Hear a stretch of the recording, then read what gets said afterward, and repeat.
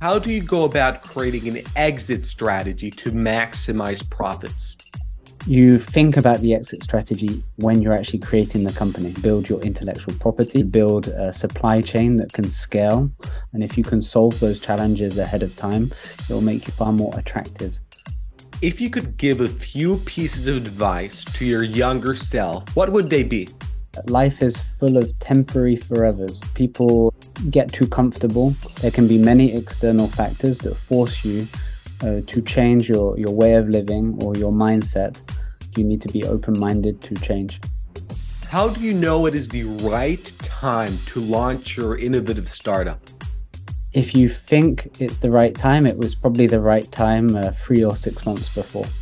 Welcome.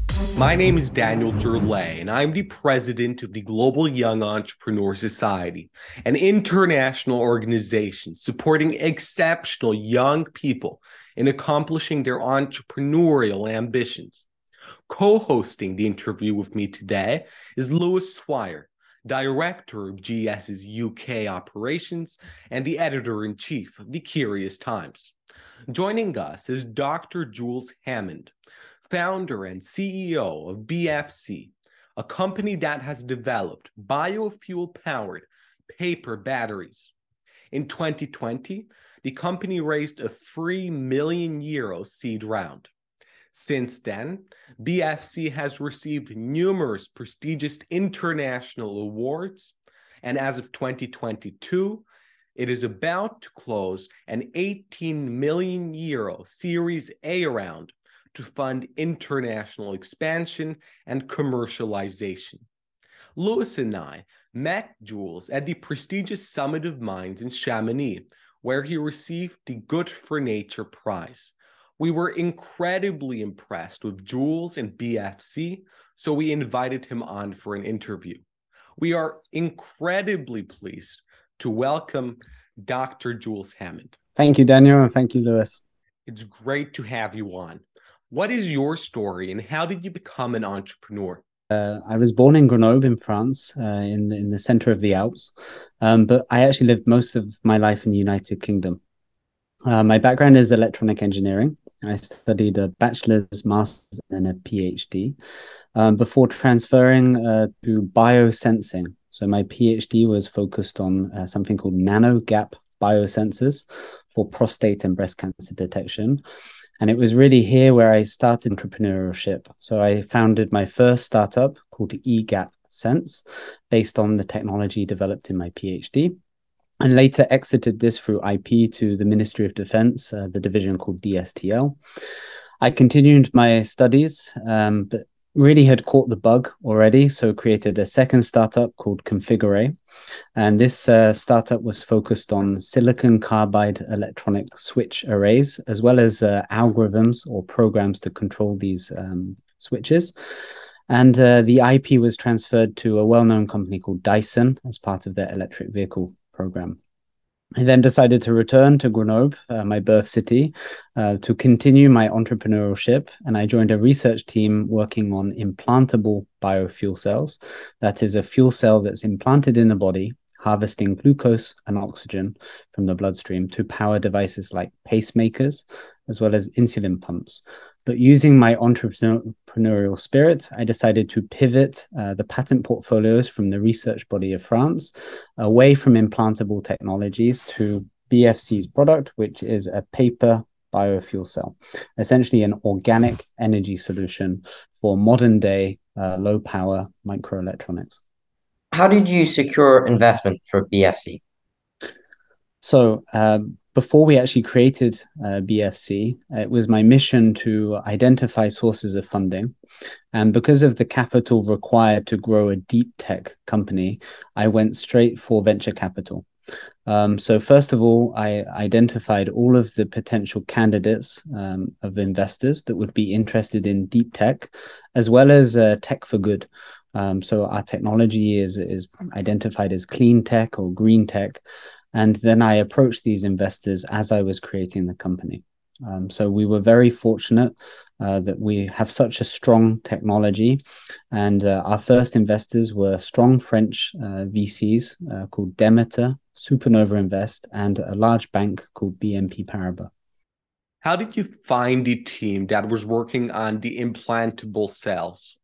Well, my reason for doing a postdoc in Grenoble is that it's home to a well-known professor, Dr. Serge Cosnier, who's really the grandfather of biofuel cell technology.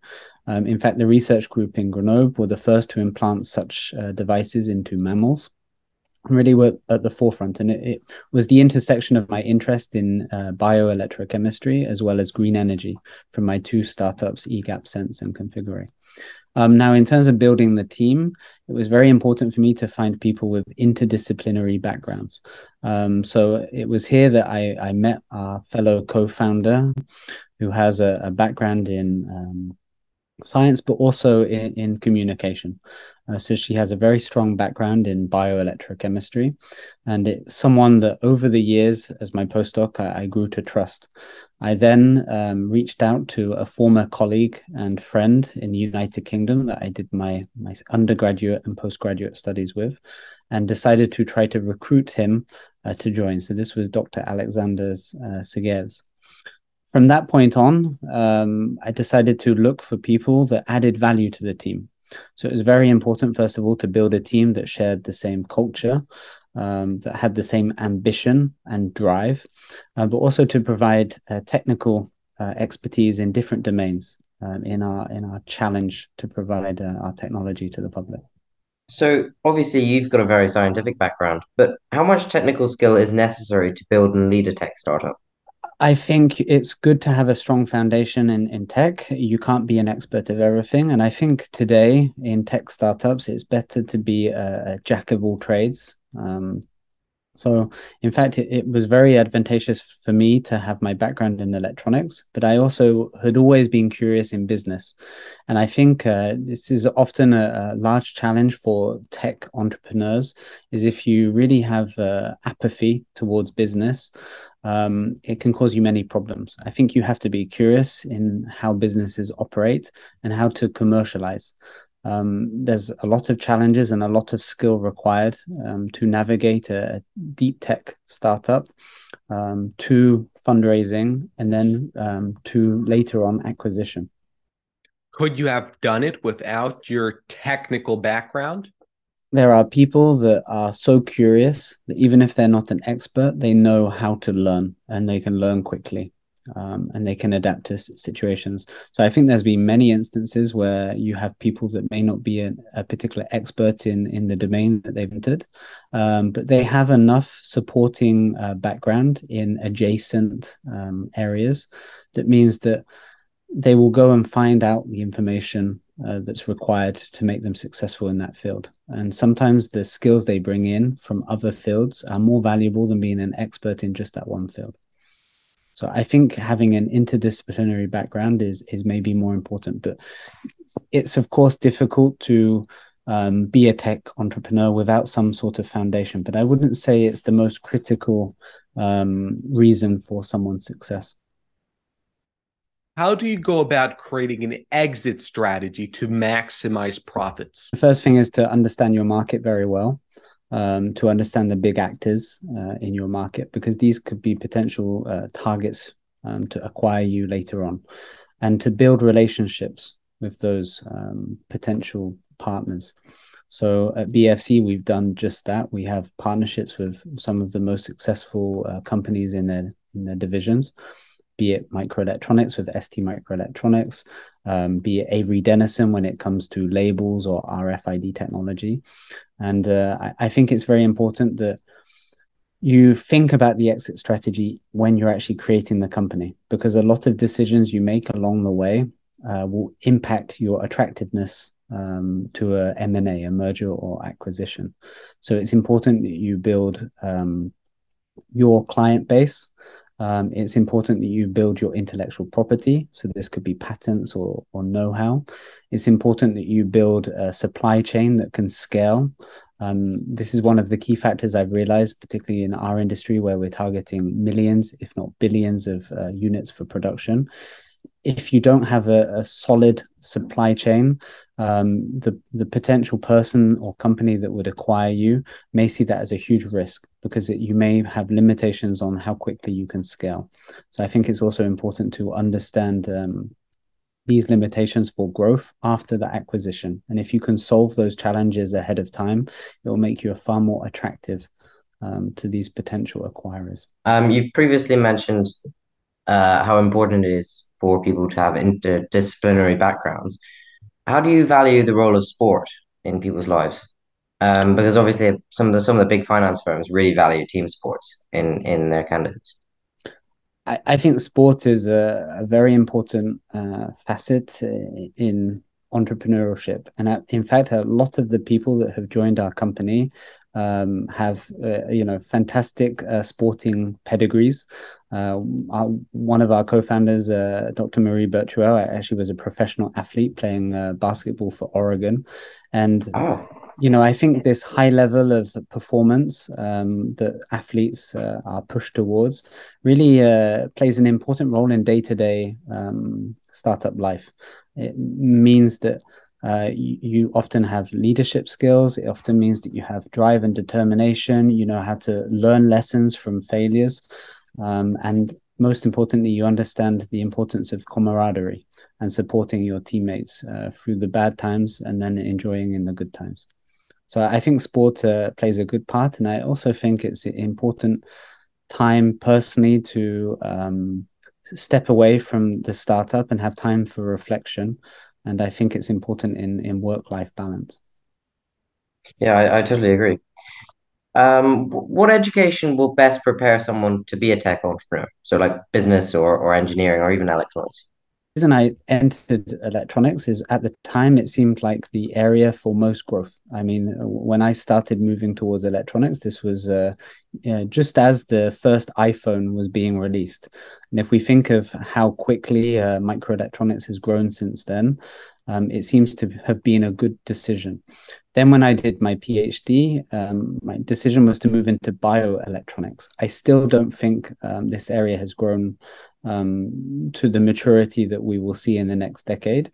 But I think with the advent of things like the Apple Watch, as well as wearable continuous glucose monitors, I think it's clear that this is a growing area. So my recommendation for education for tech entrepreneur is to try to identify a field that is going to be growing in the next 5 to 15 years.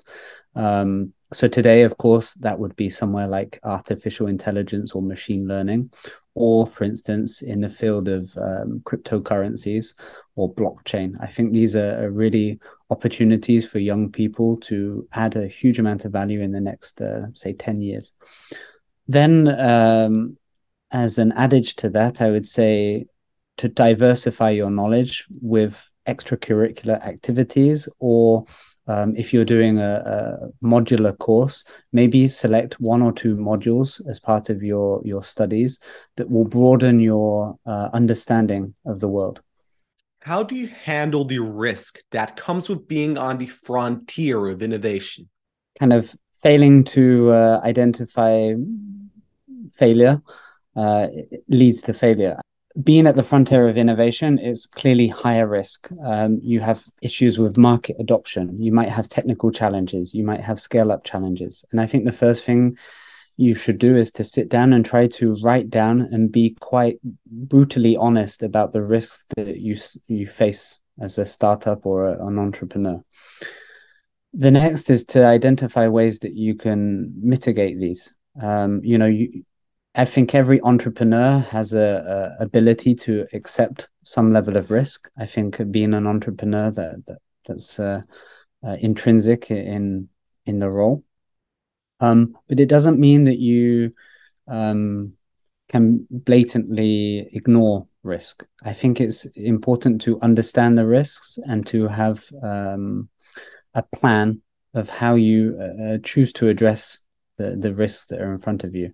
So it may mean that you have a plan A, a plan B, a plan C. But one most important thing is to try to predict what you will do if you face that risk. You arrive at a decision point, and one of the worst things you can do as an entrepreneur is not to make a decision. One of the most important benefits of being a startup is agility. That means the speed at which you can make decisions. So you shouldn't be paralyzed by decision making. And if you've been a good entrepreneur and you understand that being at the frontier of innovation means that you're at the frontier of risk, you will then have an action plan. Okay, if I identify risk A, I can do choice 1 or 2, and you have to be quick in making that choice. We touched on it earlier, but what is your view on work-life balance? I think it's something that's difficult to achieve in the early phase of starting a company. I also think it's difficult at the early phase of building a team, but I think it's something that's important and often overlooked. I think the natural tendency is to think that you can do more work, you can stay up later, you can sleep just 4 or 5 hours, you can maybe avoid taking 30 or 60 minutes to go for a run or play some sport with your friends. But I actually think taking the time for yourself to enjoy your relationships with friend, family, or just yourself actually has a net benefit. And I think it's just difficult sometimes to realize that you're not being selfish for taking that time. And actually, it often has a better impact on yourself and also the people that have to spend time around you. And I have to say, I think in the last few years, particularly after the COVID pandemic, I think more people are realizing the importance to create a good work-life balance and the benefits it can have. Do you have to become a workaholic to succeed as an entrepreneur? Most successful entrepreneurs naturally are workaholics. They are typically people that are curious, that if they don't know something, they go and find a book or Google to find the answer. And I think you'll find that most entrepreneurs want to be busy. They're high performers that believe that every minute counts. But I think now people are becoming educated in the sense that it's also important to avoid burnout. And I think we live in a much higher pressure environment today with the digital age, the ability to communicate so quickly through video calls, through platforms like Slack, where we can exchange messages so easily. The temptation is just to sit there by your computer or your phone and constantly do work. But I think today people are starting to realize that it's beneficial to take some time away from the keyboard. How do you know it is the right time to launch your innovative startup? Too many people try to wait for the perfect timing. It never happens. You're best just to, again, use the number one kind of benefit of being a startup, and that's agility. If you think it's the right time, it was probably the right time 3 or 6 months before. What business books that had a major influence on you would you recommend for young entrepreneurs? There's too many to list, 0 to 1 and this type of thing. But the one recommendation I would give today is the new book by Tony Fadell, the inventor of the iPod and founder of Nest, which was acquired by Google. The book is called Build. And Build is really a quick guide of all of the lessons that Tony Fadell learned during his incredible career. And it's really a playbook of how to approach building a startup, building a product that makes an impact. So this would be my recommendation: Build by Tony Fadell. If you could give a few pieces of advice to your younger self when you were starting out as an entrepreneur, what would they be? Everything works, but nothing works for long. You have to have the confidence to change or change your mind. And the other advice I would have is life is full of temporary forevers. What I mean by that is that people get too comfortable. They believe that this is how the life will be for a long period of time. And there can be many external factors that force you to change your way of living or your mindset. And I think you need to be open-minded to change. that being yourself, your environment, or your choices in terms of work. Earlier, you mentioned that one of the fastest growing industries is artificial intelligence. Providing you weren't involved in BFC and you were a new entrepreneur entering the world of business, what kind of business would you start and in what industry? Well, I mentioned that before I decided to go into electronic engineering, I was curious about law. And I would say, one obvious one would be to use the new open AI platforms, ChatGPT, and apply it to legal advice. Build a AI system that reviews all the different court cases, legal textbooks, and try to provide a good legal advice for difficult situations. I think this is one example where AI or machine learning can have a huge impact. You had a formal scientific education, not a business education. So, how did you pick up on business skills and knowledge? I was very fortunate that while I was bringing up, I had a role model in my grandfather who built many businesses from scratch.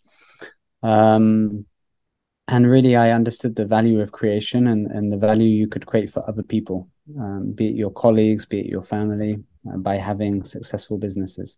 I was always curious by business. In the United Kingdom, we had a show called The Apprentice with Lord Sugar, and I was always interested in decision making. I mentioned, I was curious in law. I wanted to understand how to be good at making the right decision. And yeah, I would say this is probably what drove me to always look sideways to opportunities to bridge the gap between my technology interests and my business interests. Where do you see yourself in 10 years' time? In 10 years' time, I would hope that I've exited BFC. I've helped to grow it to an international company, changing the way we power microelectronics.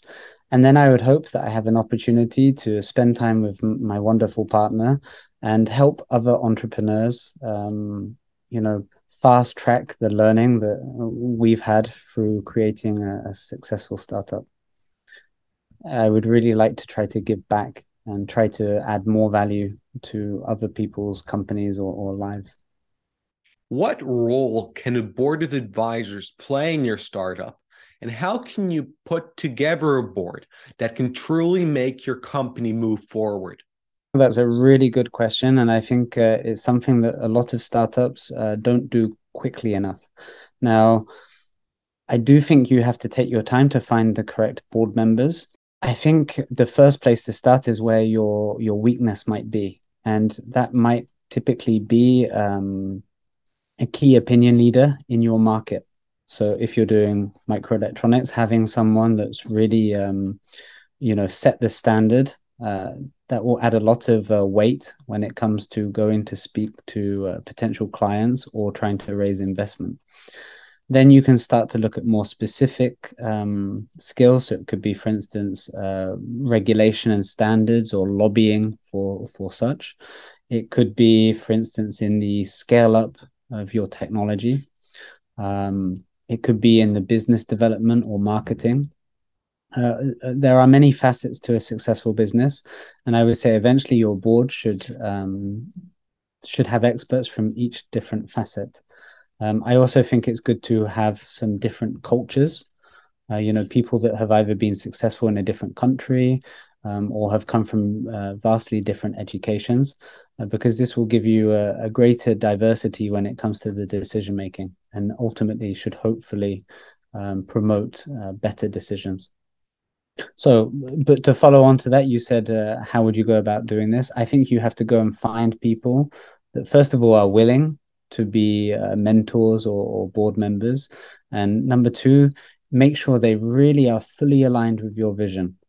So, as an entrepreneur, you should really have a short, mid, and a long term vision for your company. And you need to try to find mentors or advisors that are completely aligned with this. That's really interesting, and actually something I'm doing at the moment with the Curious Times. I'm approaching board advisors, and it's a fascinating process. Is there a number that you'd recommend of board advisors that's perfect for making the correct decision, overloading yourself with too much noise or information? I'm trying to think, but for BFC, we're now close to 50 people, and I'd say that we Wow. have kind of five board members. So you could almost say you need one board member per 10 people. This could be a good start, but of course, it really probably depends on the type of company.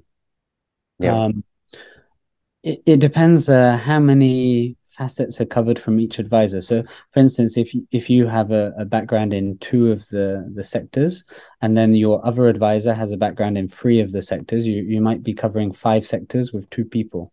What you find is as time goes on, you need to have people that are more specific in their expertise.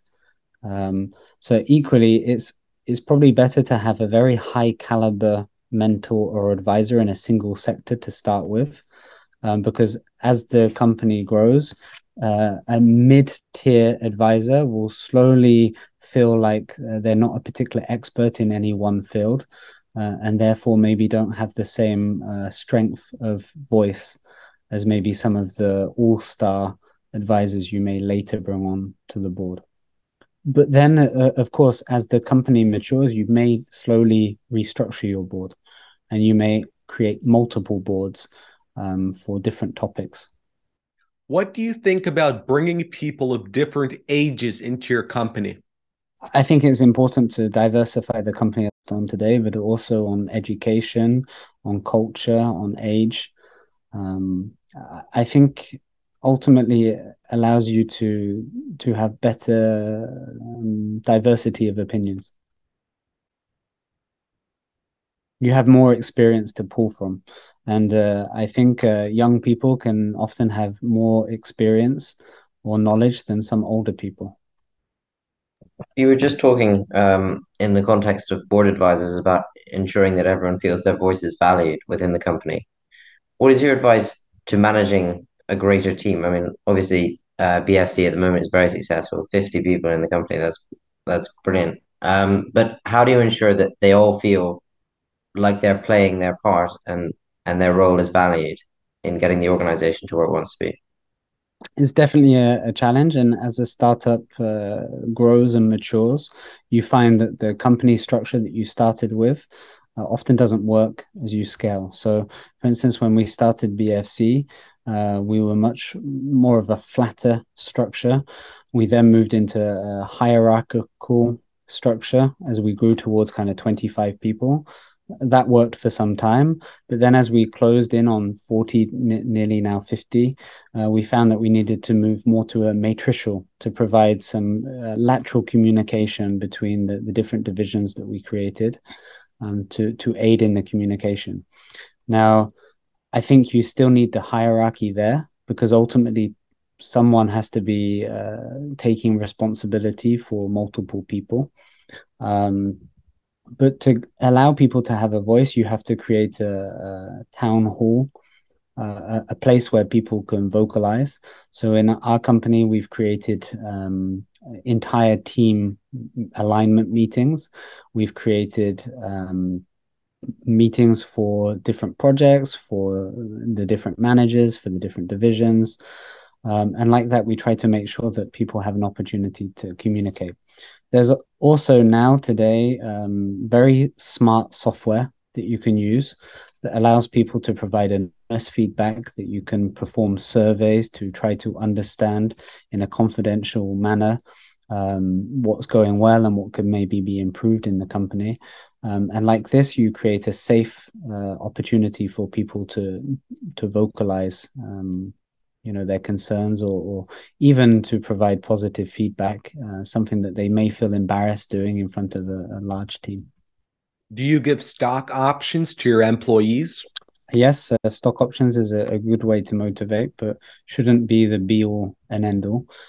Because of course, stock options are really only valuable once the company exits or goes for IPO, or you have a way to actually execute those options. So I think it really needs to be a mixture of salary, work environment, opportunity for growth. as well as opportunity for stock options, because then, of course, the value that they're creating is reconciled in the stock options. What are your thoughts on intellectual property? So for a lot of tech startups, IP becomes very important. But it's also important to understand where the IP has a value and where it doesn't. So IP covers not just patents, which sometimes people isolate as being the sole, aspect of IP. Trade secrets, so to speak. It can be recipes or process descriptions, or it can be knowing a very specific material used inside a product. So I think it's important to protect it. Of course, you can do things like have non-disclosure agreements. You can train your staff to understand the importance of confidential information and intellectual property. But it shouldn't be the only thing that your company is built on. It takes time to build trust. I think it's something that has to be monitored. The point is if it gets to a point where you are you're restricting the intellectual property transfer between employees, it can also create friction. It can cause a sense of lack of communication, even if the intention is to ultimately try to protect the company. So it's a careful balance. What's next for BeFC's technology? So today, BeFC has developed a paper energy solution in the paper biofuel cell. Our real vision now is to transform our electronics from this flexible PCB to something that's essentially fully printed on paper. Our mission really is to provide very low cost, very low environmental impact microelectronics for applications in logistics, wearable health devices, single-use medical tests. We want to provide what we say data opportunities without the downsides of a battery. So by allowing us to transition to printed circuits with the minimum amount of electronic chips, we're confident that we can provide this. We have come to the end of today's discussion, which I found incredibly interesting and useful. On behalf of the Global Young Entrepreneur Society, Dr. Jules Hammond, thank you very much for speaking with us today. Well, Daniel Lewis, the pleasure is mine. And again, it's a pleasure to meet again after Summit of Minds in Chamonix. And I'm sure this won't be the last time we stay in contact.